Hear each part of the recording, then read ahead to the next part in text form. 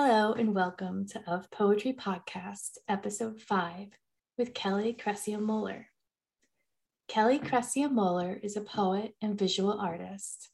Her poems have been nominated for Pushcart Prizes, Best New Poets, Best of the Net, and have appeared widely in journals and at literary websites, including Gargoyle, North American Review, Poet Lore, Salamander, Thrush Poetry Journal, Valparaiso Poetry Review, Waterstone Review, and Ziziva, among others. She's an associate editor at Glassflyer Press. She lives in the Bay Area with her husband, 2 sons, and their basset hound. Shade of Blue Trees is Kelly's first poetry collection, the finalist for the Wilder Prize at 2 Sylvia's Press. Kelly, thanks for being here. Thank you so much for having me, Han. It's my pleasure. I'm so excited to talk about your new book and art and all kinds of things that I have been wanting to ask you about. So this is perfect. Would you like to? I'm delighted. Thank you. Would you like to start by reading us a poem? Sure, that would be wonderful. I will start with the poem Begin and End at Big Sur. See the coral dust over the mountains. The hooves of sunrise horses are in full gallop. No one told the bees it was a silent retreat. Look at my palm, where these slivers of heart and fate intersect. You are here. What if a woodpecker has a migraine? A dying ash, its upturned, barren candelabras, still majestic. My trailer's sliding door is stuck, gives a little more each morning. First whale pod sighting, cerulean breach and swirl, worth the sunstroke. I'm convinced this sowbug crossing my path is the same one who made love to my eraser last year. A schoolgirl crush on ponderosa pines, spiky hair, limber branches, muscled cones like silent birds. In late afternoon, pampas grass tapers shine silver as the hair in my brush. Starburst spores float over my shoulder. Someone's made a wish upon a dandelion clock. I turn around. No one is there. I hold the sun's hand until it falls asleep. The ocean creates its own light. Thank you. Thank you. I love that line. No one told the bees it was a silent retreat. Yes, thank you. They were pretty active, and they were having a good old time in the tree that was next to my little trailer there. Oh, And that just seemed like a fitting line to convey. I think it's so interesting because it brings up that, bees are this classic poet image. Well, I mean, okay, I'm a huge Dickinson buff, so there's that. Yeah, I'm like, there's no poetry without bees. But it also brings up, sound and, your book, Shade of Blue Trees, is so full of visual art, but it is also so full of music, which is something you're really attuned to throughout this beautiful book. So I really love that the image is intrinsically a sonic image for you. Mm-hmm. Yes, absolutely. Yeah, I think just music in general plays such an important role in my life. So I am especially attuned to sound. I mean, I play the drums, and I music is one of these, of my 4 touchstones in life that I go to for comfort or solace or just to feel good. And I'm I don't I don't know that I could write poetry without it. So I'm glad that Mm. you feel it's there. Yes, yes, absolutely. I think I was surprised, not because I was like, there won't be music in this book, but I think I thought that it would be, knowing that you're a visual artist as well and that you have an art history background. I just, I was just getting ready to just be so in a visual space. And it was just so delightful to realize that, it's not visual art at the expense of the rest of art, right? Mm. Oh, that's really good to hear. Thank you. That just made my day. Oh, good. Yeah, and I have so many questions, and I'm so excited to talk about visual art. Before we do, I wanted to ask you how life has changed for you since your first book has come out, even and especially during a pandemic. How have submissions changed? How has your writing changed? I've heard some people say nothing changes when your book comes out, and I just don't think that's quite correct. Huh, that's wow. I wouldn't I think I mean, having a book for me was a dream since I was about 6, and that's the honest truth. And I had been trying a long time to get this book published, and and it means everything to me. It means having the possibility to be read is such a gift. I feel like I can be now in a conversation Mm. where I wasn't allowed before. Um, and so people, people want to hear you read now. People are Mhm. asking you to be on podcasts. So it's this wonderful connection, Yeah. which is different than when you are publishing only in journals, which I have for many years published in journals. And I always considered myself as a published poet. But it's interesting to me how other people now consider me finally being a published poet because I have a book, which Mm. I find very strange. But it's just interesting that that perception of me has changed for some people. Um, but for me personally, it's a great wish has been fulfilled. And I can't explain it except to say that I'm much more peaceful Yes. um, um, because of that. It was really, really distressing to me not to have a book out. And I know that probably seems whiny, or I'm not sure, but No. I had some really close calls with just wonderful presses, so I knew I was close. And Mm. Mhm. all props to the most wonderful Diane Seuss for really just contacting me and saying, "Send me this. You're close. Let's see what we can do here." And she really, really helped. We worked really well together in getting this book into the shape it is. Mm. And that's when it was picked up by two Sylvias, which I was so glad. When I turned 50, I remember going, I can submit to the Wilder Prize. I'm so excited because I knew they looked at all manuscripts for publication. Yeah. And so I knew that if I didn't win, there was still a chance that maybe they would like it enough to publish it. And that's what happened. And I am so grateful for that I found such a wonderful home for my book with Kelly and Nanette, who are just amazing editors and people. And I couldn't be happier. So I mean, it changed things for me in that.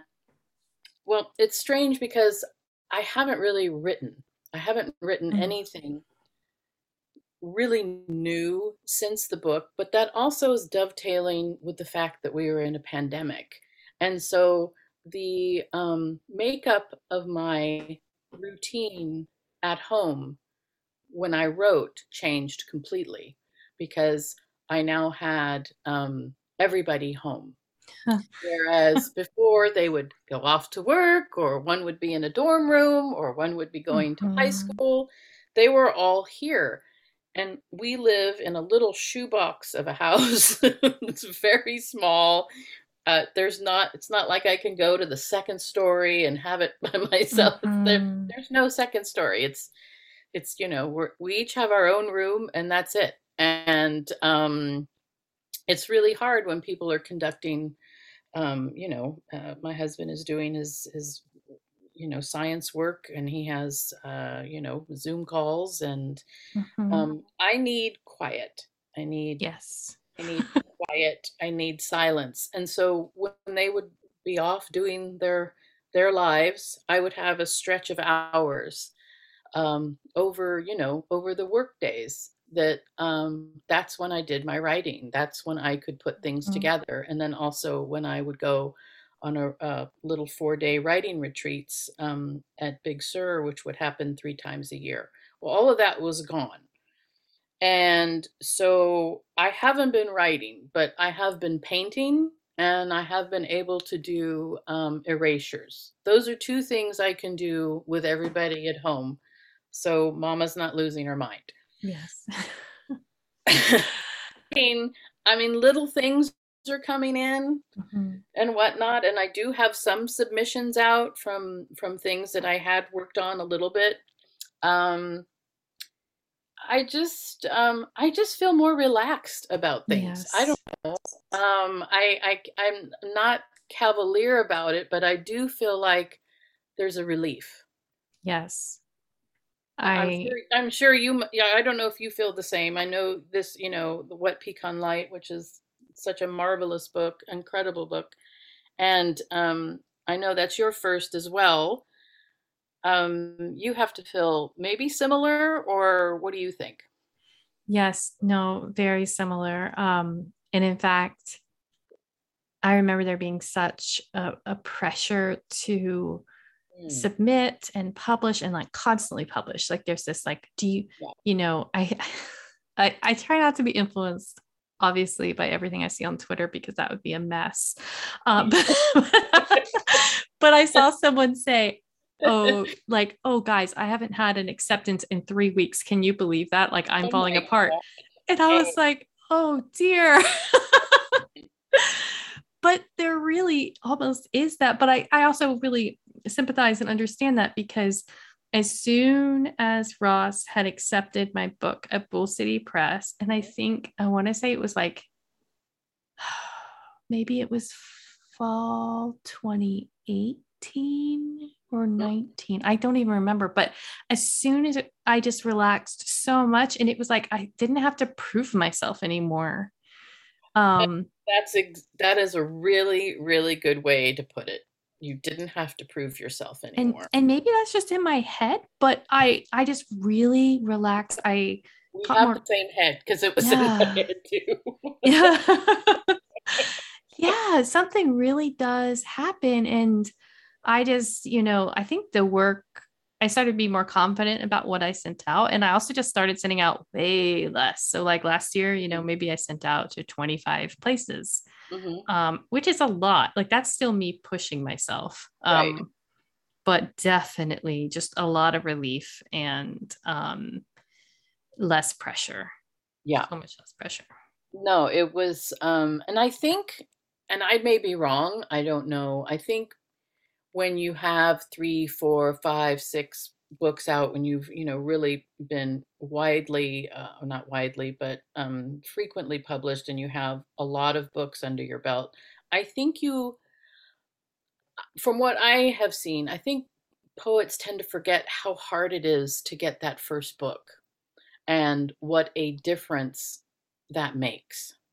Yeah. Yeah. That's what I've, it's like they're like, why are you feeling so bad about this, Kel? Mhm. It'll happen. I was like, it's been 6 years. I'm like on and the money that you spend for Mhm. submitting. I mean, don't even get me started because I was like, I'm maxing here. I'm Yeah. I'm done. And Yeah. it's like, oh, don't worry about it. And it was like, no, you have to worry about it. You forget what it's like not to have a book. You are not asked to readings. You are not you really don't have as big a voice or I a know. voice, or you're not taken seriously. No. And um I was, you just, and I am not an academic. I do not have an MFA. I didn't have a, whole team, behind me who is in the ranks. And I was like, all I have are my publications Mm-hmm. and my poems that are in journals. And I remember somebody telling me, people are going to see your work the most when it's in your collection, so you need a collection. Hmm. Yeah. And it's like, okay. Right? Because I think I've about that. tried. Yeah. Like And when you, there's so many, and it's not to say, oh, there's just so many people writing poetry, and there's so many people writing good poetry. Mhm. I mean, there's just so many presses to go around.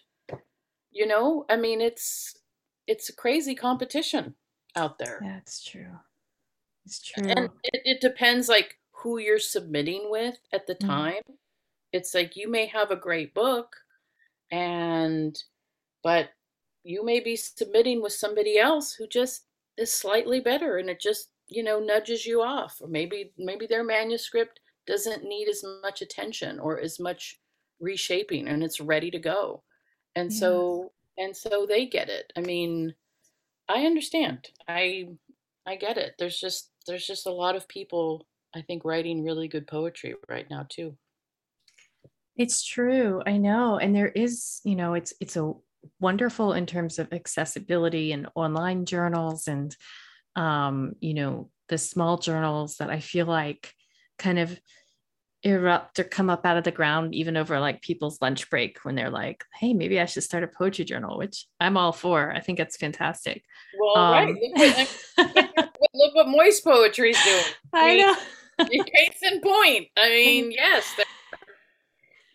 but you can pick up someone's book and a new book that you've just gotten, and you'll see that they're you'll read an amazing poem and you're like, oh my goodness, was this poem published? And you go and look at the acknowledgments, and sure enough, it was published 2 years ago and you never saw it. So there Well, is something about visibility with a book. and I know numerous poems in your book have been published, and every single poem in my book, with the exception of one, has been published. Wow. Yeah.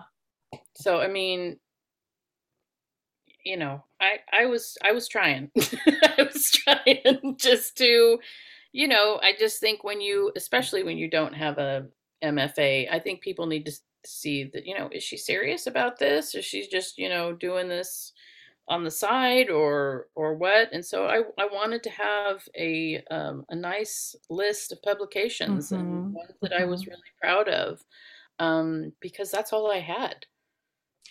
I always tell my students, especially if we read a poem apart from someone's book, I say, like, this poem is out of its natural habitat. Its natural habitat is in the book, because I want them to understand, like, it's great to enjoy a poem by itself, but like there is a place where this poem lives and breathes among other words that it was meant to be beside. Exactly. um, and there's something really special and significant about that. But Kelly, there's such a, I mean, when I started reading Shade of Blue Trees, there is such a deep, loamy feeling to your book that, like, this is a book that has come out of such deep engagement with art and life and experience. Like, this is not, it feels like, I mean, no offense to first book poets out there, including myself, but like it doesn't feel like a first book. It feels like a fifth book. Like it's got this like deep. Thanks. Oh, I think the deep resonance of it, and craftsmanship of it. And I mean, I've heard people say, like, I gave myself 3 months to write my first book. And I look at them and I'm like, what? Like, books come out of Wow. your life, and you need that time and you feel it and you see it when a poet has lived with their book. Yeah. Yeah. And I mean, the oldest poem in this book is 10 years old. Mm-hmm. And a lot happened in my life over Mm. those 10 years. Um, and it's kind of interesting to merge poems that are very old with, poems that were written maybe 2 years ago or something, and to see that how they still fit.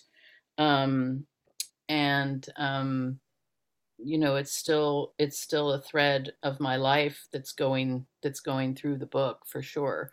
um but yeah, it is. I can't imagine writing a first book in 3 months. I mean, I've given myself a decade for the second book. That's what I said. Okay, hoping to have a second book 10 years. Because Yeah. I mean, it took me 6 to get this even Yeah. published. Yeah. So I mean, I don't know, and it, there's a lot of poems that I really like that didn't get into Yeah. the book. Yeah. I think that's just so important when you're making a manuscript, that you have to have that ability to let those go. And Yeah. I just remember, talking to one of my dear friends, Molly Spencer, the fabulous poet, Mm. and she's like, "Kelly, there will be other books." Yes. I was like, "Okay." Yes.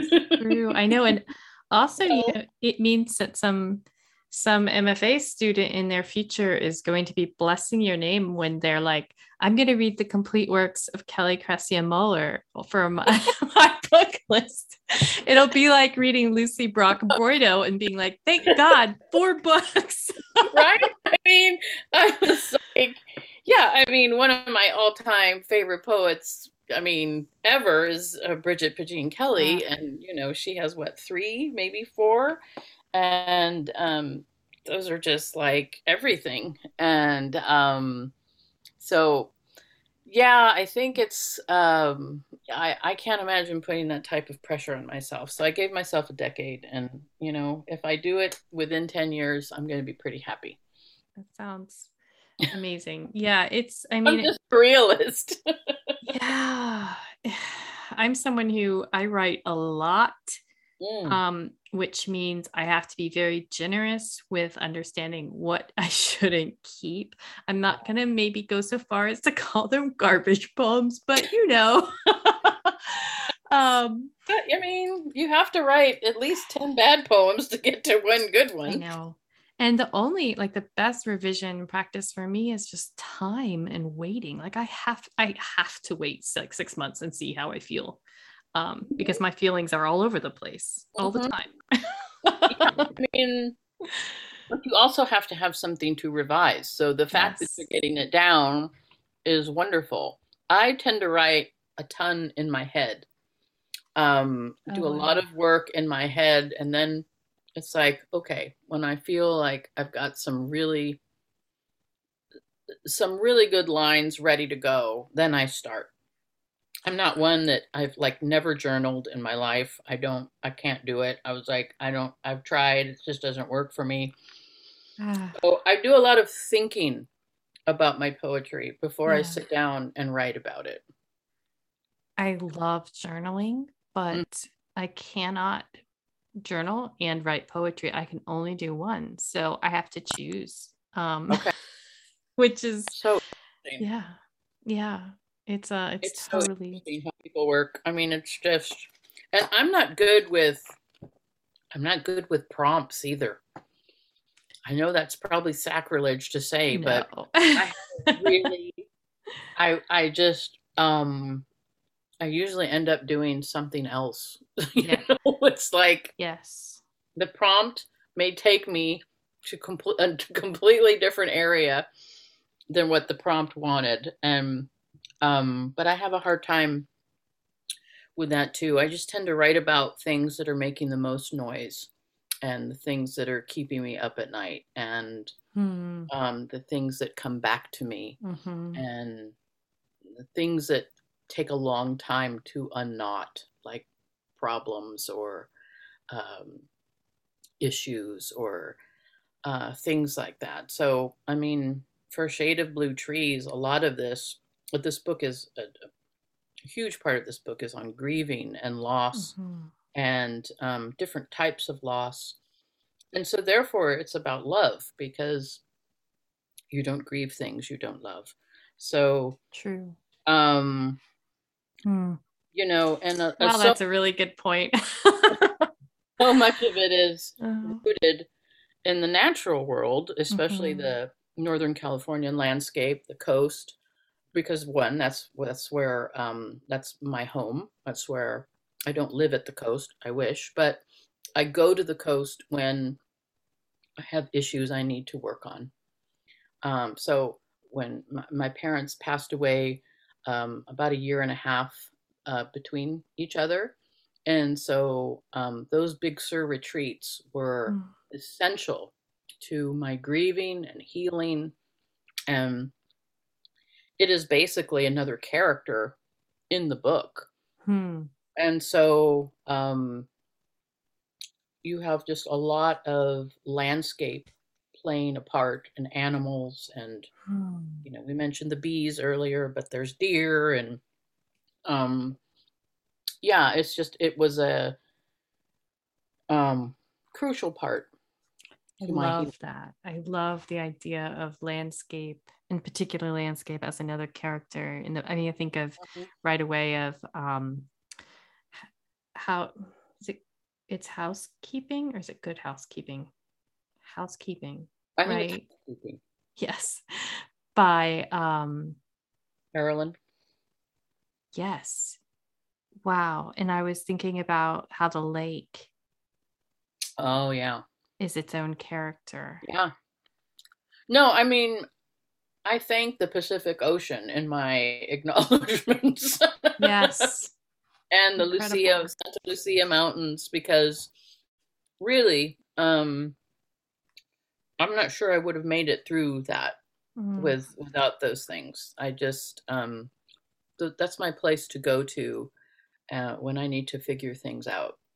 And when your both of your parents die, it's a it's coming, but it's still incredibly shocking.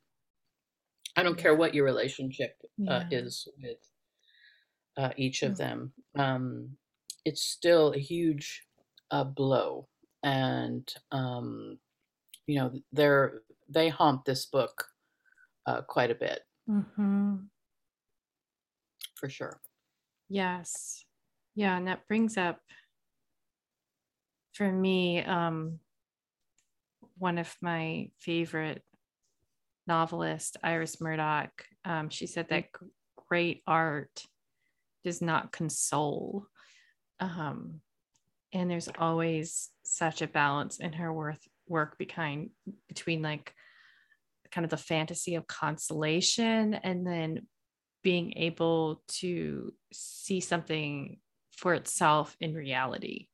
Mm. Um, and I think about that when I think about really difficult subjects in a lot of my favorite poetry books.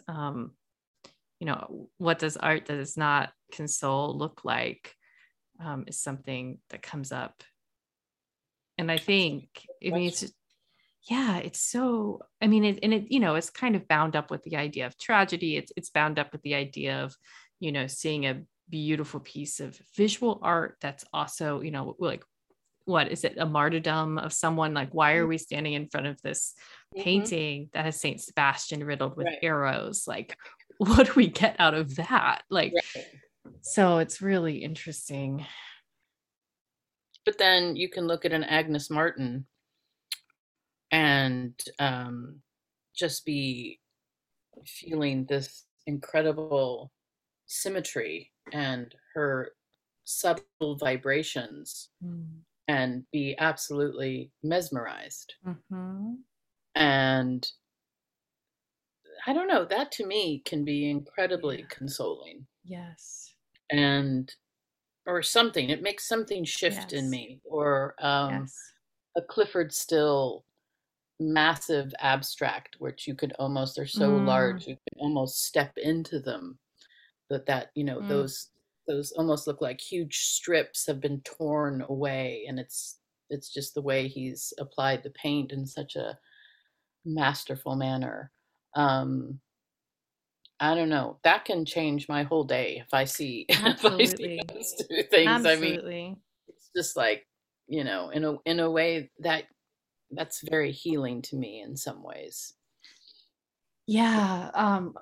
Murdoch has this like really beautiful definition of beauty, which I've always loved. And she says, like, it's like looking out of your study window, or looking out of a window, and you see, like, and you're kind of wrapped up in yourself, and you're kind of in a kind of ego driven moment, Mhm. and you see a kestrel flying by, and the sight of the bird lifts you out of yourself, and you're just like suspended, and it's like this awe. And I've always loved that as a Yeah, definition of beauty, because it's so kind of intangible, yeah, and it's not conventional in any sense, and it's not right. tied really to a visual. It's more about like presence and relationship, and being able to like really dwell on something else. And I Yeah, think like what that's you're a good saying one. about consolation is something there in that. Right. I mean, that's a really beautiful definition. I'm going to look that up after we're done here, because I think that's really something uh, to dig deeper into, for sure. Yeah, I can't stop writing about it. I love it so much. Yeah. No. Uh, But Murdoch's favorite painting is yeah. the flaying of Marsyas, or Oh, Marsyas. really? Yes, which is just wild. So I also can't stop thinking I was about gonna say, that. I think she could be the only one where that's their favorite painting. It's hanging in her portrait that's hanging in the No. National like Portrait Gallery in London. Oh my Yeah, goodness. it's painted into the background by Tom I Phillips. did So. not know that. Okay, that's hardcore. I gotta It's say, so hardcore. Iris is taking it to a new level. I know, I That's know. awesome. I know. Would you like to read another poem? Sure. And yes, I'd be glad. I'm going to read an ekphrastic poem. Um, it is called Woman in Blue Reading a Letter, which is the same title of the painting from Johannes Vermeer in Amsterdam. And it begins with an epigraph from Nico Case. It was so clear to me that it was almost invisible. It was mid afternoon when I arrived in Amsterdam. The flight from California fueled a headache I couldn't shake. I checked into my hotel room, hoping a hot shower would restore me. I was slipping on my robe when I noticed the blinking red light on the room's phone, a message from my mother to call home. Her voice was low, a strange mixture of indecision and sadness. She spoke slowly, as though lowering an anchor. There had been an accident. Tommy, close as a brother, was dead. A drunk driver crossed the divider, hit him head on, the engine in his lap. I don't remember telling her goodbye, hanging up the phone, or getting dressed, but I rode the elevator down and walked the stone paved streets, shell shocked under a turquoise sky. At the Rijksmuseum, whose rib vaulted portico remind me of a Gothic crypt, bicycles sped through the passageway before I entered. Upstairs, Vermeer had a room of his own. I stepped off the hardwood floor and sank deep into blue carpet. She was on the damask wall next to the milkmaid, illuminated by skylight glow, so small she could fit in my suitcase. But I didn't care about the light or the colors. I didn't care about the woman or the news in her letter. It was the map hanging behind her, The one detail that had seemed incidental before was all I could focus on now. All those meandering lines leading to and away from home. Thank you. Thank you. Interesting thing about that poem, it used to be in 3 parts. And the first part was a full description of the painting. Oh. And Diane took, and it was published in that way at the Sandhill Review. Mm. And Diane Seuss was taking a look at it, and she says, this part's really beautiful, but I wonder if it would work if we took it out. Mm. And I was like, okay, let's try it. And we did, and it was like, yes, let's just go right into when we arrive in Amsterdam. And it really made the poem, I think, much more immediate. And Yes. I'm so grateful for that suggestion, because I think it makes the poem even more of what an ekphrastic should do, which is, to me, always tell what's going on outside the frame. Or if you're talking about painting, or outside the borders of a tapestry, or and that just starts it right, I think, where it should be. So anyway, just a Oh wow, Kelly. Oh my little God, that makes me so happy. I've never heard anyone say that about Nick Frastic. That makes me so happy. What's going on outside? Going on outside the frame. That's for me. So it's like, yes, it's really important for an ekphrastic. At least I've always felt that you do not have that representation, that artistic representation there. So this poem has to stand on its own without it. And for me, that means telling the story of what's happening outside that framework. That's how I access ekphrastics anyway. I think what I loved about reading this poem for the first time, which I did in your book, was that as a reader, when you read Woman in Blue reading a letter, and of course, immediately, I mean, I'm like super obsessed with Vermeer, probably more than Rembrandt. Yeah. And so I just throw that contention, like that competition out there. Vermeer person too. So yeah. In part because I think my quarantine heart really goes out to Vermeer, who's constantly painting the same corner in his studio, like over and over. Like, how many times can I get this light source right? I don't know. I'm gonna keep going. And what like a blessing, like what a gorgeous window placement too. And so you're already there in his studio as soon as you read the title, as soon as you see his name and link it. If you haven't remembered, you're like, okay, that's a pretty famous Vermeer. You're probably going to be able to place it. And then we have the Necho case text, which alters how we're thinking about it. But then when you have that first line, it was mid-afternoon when I arrived in Amsterdam. I think it is so like gorgeously unsettling, because you don't know at that point if it is the woman in blue reading a letter speaking or another speaker. Right. And I loved what that did for the painting for me. It just opened it up into like a lived reality of a woman. So that was just like unsettling in the best way. I love that.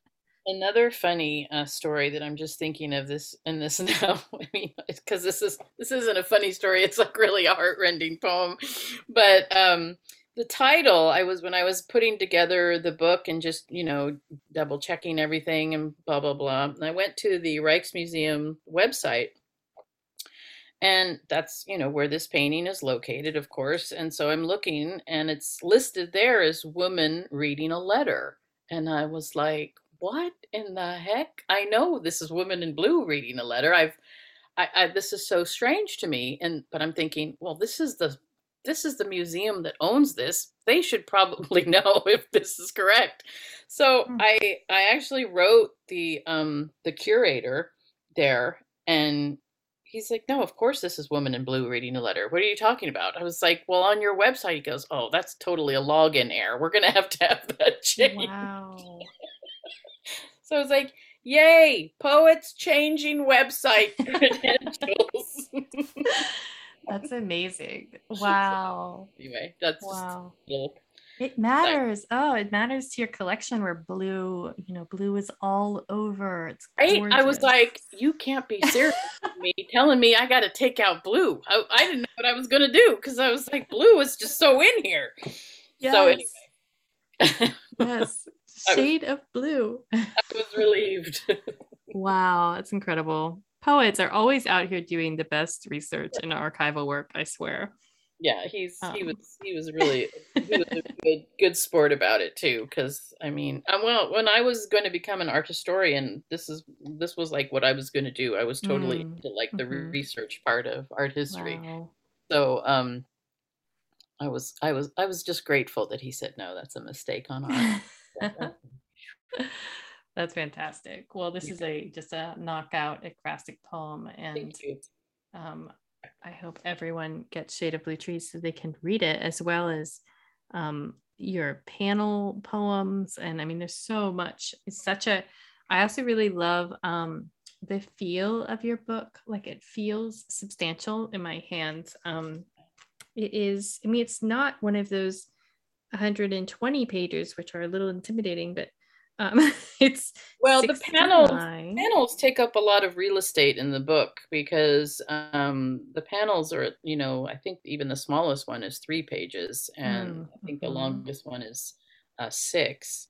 And there's 4 of them, one for each section. mm-hmm. So there's only, I think, 37 poems in the book, which isn't a lot, but the panels, like I say, take up a real estate. But I wanted, I like trimmer books. I mean, all part and parcel of this thing is, I think, 79 pages, which is good. I always get a little worried about books that are, hundreds.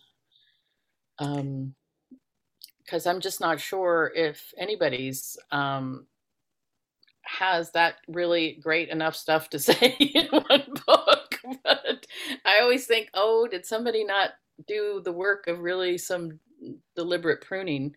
I mean, there are exceptions, of course, for sure, without a doubt. But I think I like books that are a little bit shorter. That always means to me that they're probably tighter.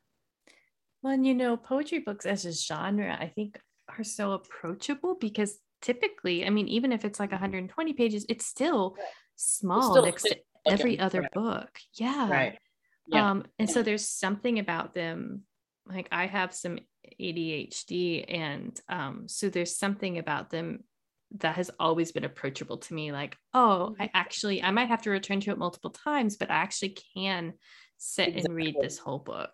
Exactly. I mean, that's how I started back into poetry when, it was probably like 2006 or something, and I had very small children, and I was Mm-hmm. exhausted, and I was like, I have to get back into just like reading. And so I started with like haiku and Mm. something small and manageable. And I also use haiku to get back into writing when I haven't written in a while, not because it's easy, but because it's manageable. And then after haiku, I just graduated to quote unquote bigger poetry books, and lengthwise and things, longer poems and things. But it was something I could read at night. I could read a poem at night before I went to bed because Mm. I was falling asleep through novels because I was just so tired. Yeah. And so it was like, okay, I can do a poem a night. Yeah. And then that just rekindled my love of poetry and my love of writing, and it, went from there. So Wow. all props to poetry, life Mm-hmm. saving. Yes, for fitting into the Sure. marginal times. Mm-hmm. Absolutely. I think that reading before bed is so precious, and when you don't have it, that is hard not to have. Mm-hmm. Mm. Yeah, so it's like I had to come up with something, and I'm glad this was it because it changed my life. Can you talk a little bit about the form of your panel poems? Because Sure. I mean, we've brought up It's that. an invented form that I came up with because what I wanted to express and how I wanted to express it um, came to me in this way. And I just knew how I wanted it to look and how it wanted to sound, or how I wanted it to sound. If I could speak for it, that would be great. Um, so I have studied art history quite a bit, and I was really and particularly fascinated with Northern Renaissance art. And so the idea of triptychs or polyptychs, where you have these wooden panels that hang together with different themes or different scenes, but all hang together in a single theme. And I started, the first one was Panels of a Blue Summer. And I had this, I wanted them all to begin with an epigraph of something that was reflective of what I was trying to express. And then I wanted that first, um, it's usually 2 to 4 lines of something that's rhyming to introduce the section. And then we go into um, these super unbridled lyric, over the top, latent. I don't know what else to. It's like ultra painterly. Yes. How I just wanted to. I wanted to see how far I could take metaphor and expressing emotion and creating these worlds unto themselves. And normally in the panels, each part is a separate voice, with the exception of the spring panel, which is all about Marie Antoinette, but at different stages in her life. That's what each section represents. Um, so that's basically it. And I just saw them separated, the sections separated by these black diamond shapes. These were murderous to set in form. I knew I wanted them centered and justified in the center of the page. Mm-hmm. They were super hard for everybody to format, whether it was journals or my press, and we secretly called them the panels at Two Studios. As Annette and I were like, it was murderous. Oh my goodness. So yeah, really hard, and God, my heart goes out to the 4 journals who published these. I can never thank them enough. They have my undying love for accepting these. These are kind of my babies, and I was always really thrilled when they found homes because they're long. So again, they take up a lot of space if it's a print journal, and 2 of them were in print journals. And so I was always super grateful to the editors for giving these a chance. Especially Waterstone Review, who published the longest one, the Celestial Autumn. And they were so good about getting the form as right as humanly possible. So yeah, from now on, it's like all justified for me, all just total normal. Because these were so brutal for everybody, and I Wow. felt horrible, but I still like them.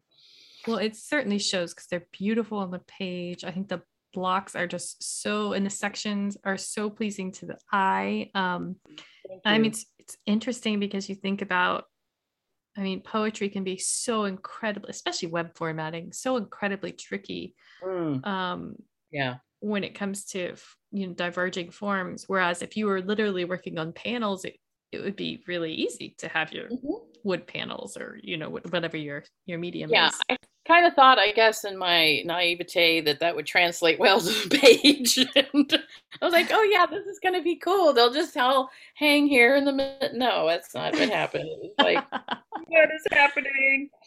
So, yeah, but um, I was really so happy that they were all in here. And again, it was Molly Spencer who was like, you have to write that fourth panel. You have the other three seasons. You cannot Mm. write autumn. I was like, I hate you. This is murder. Because that took another year for me to write this. Oh, By the wow. time I got everything down, what I wanted to do with it, but it's also my favorite poem in the book is the Mm. Celestial Autumn panel, probably because I worked so ridiculously hard on it. And yes, of course they all had to be in there, but I needed somebody to just be like, come on, Go Molly. you know. And they're like cornerstones in each section, and they're my anchors in this book. And I'm really glad they're all there, because when I wrote them, and this is the first time they've ever been together in anything together, is that there are intentional overlaps woven between them all, which maybe people will notice, maybe they won't. I know they're there. And I worked, I wanted them to function as a unit as well. So there, all the overlaps that there are there, whether it may be syntactical or a word or an image, those are intentional, because I wanted them to be woven together. That makes so much sense. And I think as you think about how books are organized, which is its own magical, frustrating process. That's a good way to describe it. Magical, frustrating, the hyphenated word, magical, frustrating. Yes, I think we should bring back, I don't know, divining or something when it comes to like putting your books together, because wow. Easy. But having, a panel poem in each section throughout, it gives such incredible cohesion and pattern and design. And I think it's really, really and truly an incredible hybrid poem for thinking about visual art and poetry and how the two are able to cross with each other. And I think about, I tried to look it up today and I couldn't find it, but I want to say the poet C.A. Conrad had said, I think it was a tweet about like how they were tired of poetry kind of being our visual arts. They used a word starting with a B, but like being like basically like a servant or subservient to art.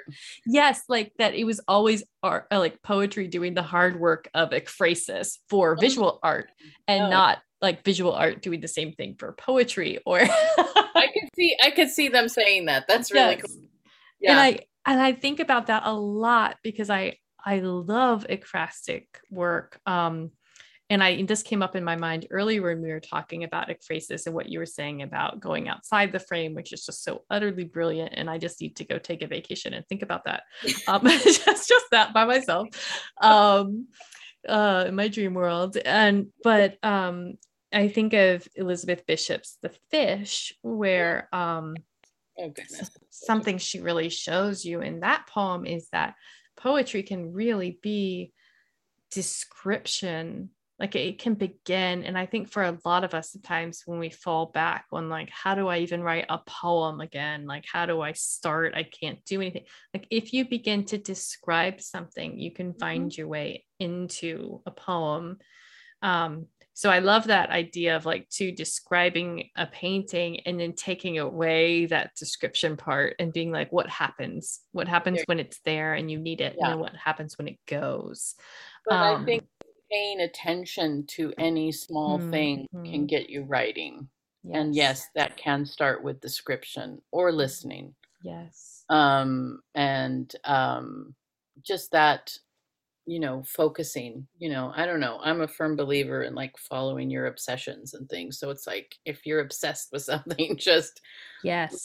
at it and focus on it and then start there and see what comes of it. What do you see about it? Or, what again, back to sounds, Mm-hmm. someone told the bees this was a silent retreat. So, um, you go with with what's Yeah. around you. Yeah. Observe. It's true. It's true. And being your weird best, I think, Your best is is always wave your freak flag high.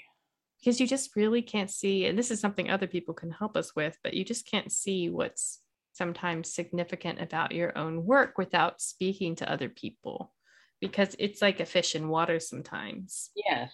No, I think it's really important to surround yourself with a supportive group of people who are looking at your work with a keen and honest eye. And, Mhm. when you have somebody that tells you this is not ready yet, that's a real gift. Yeah. And I'm so glad I have people in my life that certainly helped get this book to where it is. Just Mhm. to say, this needs, as I like to say, this needs more love. Yes. That's what I'll say to somebody when, this is good. I wouldn't change this, but this part, it needs more love. Mhm. And Yes. that's, and I don't know, it's just a joy when you have people like that in your life to help I you work things out. Yeah, I find that. I mean, I adore editing myself, and Mm, I love a collaborative process. I love what mm, happens when someone else's attention comes to your work or vice versa. I have found I struggle with gendered reading sometimes, and I struggle sometimes when men read my work.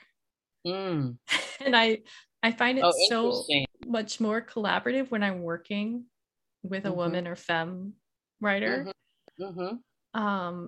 And I think that's really interesting, but it is a struggle for me, I do Yeah. admit. I